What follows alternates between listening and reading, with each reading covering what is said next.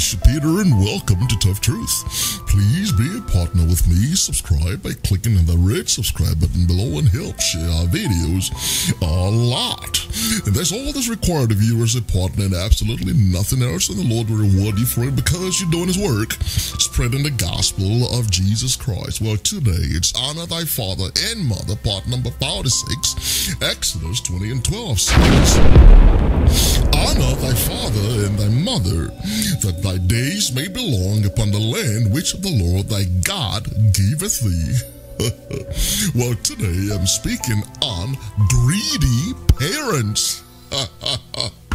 Well, I think I speak for every thinking and God-fearing individual when I surmise that it is unquestionably harrowing that a considerable percentage of parents do consider their children to be sort of a business investment for themselves, if you will, and they cash in on this investment by exploiting their children and making obscene and unreasonable, financially burdensome demands of their children. 2 Peter 2 and 3 says, and through covetousness shall they with vain words make merchandise of you.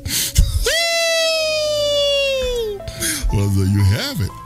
Well, the truth is that it's not for children to sacrifice so that their parents can fulfill their lustful and selfish desires, but rather it's for parents to sacrifice so that their children can have a promising and well-secured future. Proverbs chapter 13 verse 22 says, a good man leaveth an inheritance for his children's children. Well, there you have it.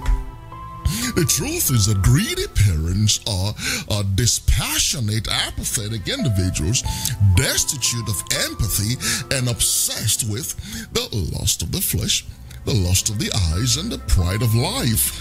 1 John 2 and 16 says, for all that's in the world is the lust of the flesh, the lust of the eyes, and the pride of life, and is not of the Father, but of the world.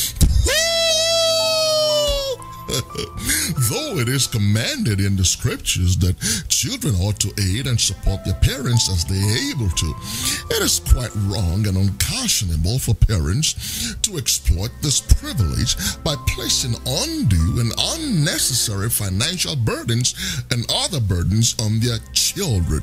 So please, parents, pretty please, put sugar on top.